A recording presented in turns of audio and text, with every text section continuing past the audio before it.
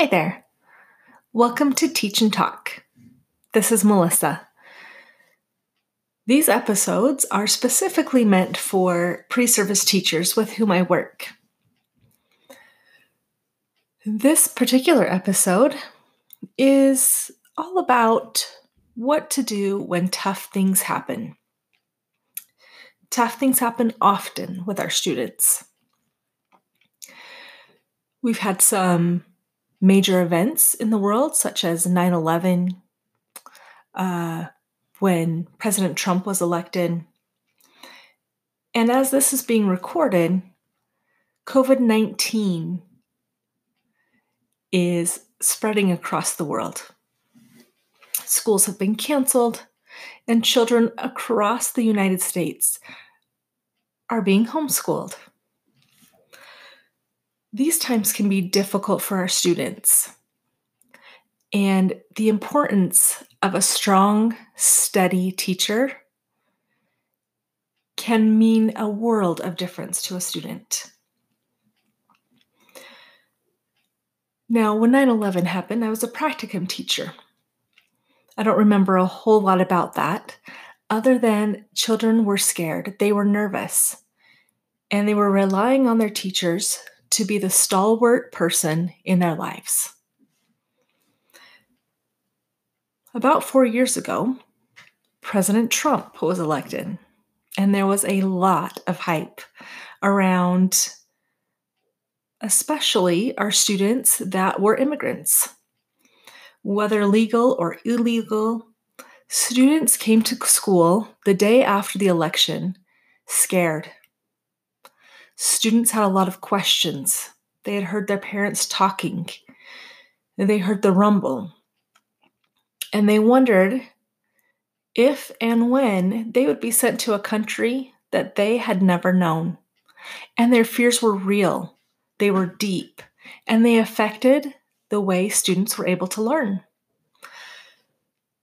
Much of that day, at least the morning, was spent calming the fears of these students, recognizing them, validating these fears, and letting students know that as their teacher, I was someone who cared for and loved them and would do everything I could to protect them and to make sure that they had a steady and calm place to be.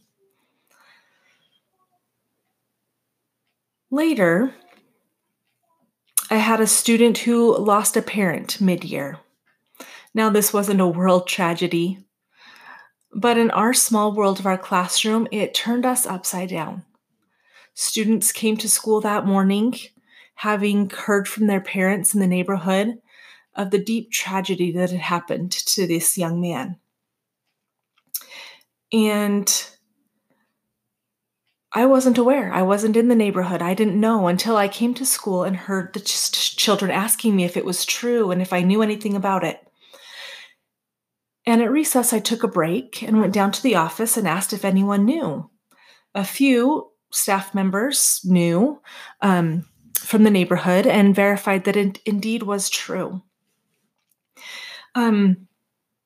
We spent the day trying to get through work, but in the back of my own mind all day was, how was I going to help the student? How could I support him and let him know how much we cared and loved him? And allow the students to have some way to show that care and love as well. It just so happens that I quilt, and I knew that I could take my talent as a quilter and involve the students of the classroom in that quilt.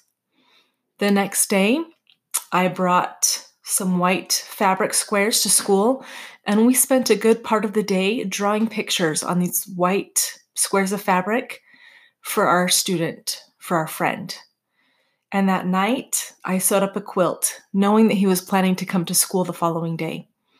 And we had that quilt there waiting for him that morning. And for 2 weeks, that young man held that quilt tight and close to him at school.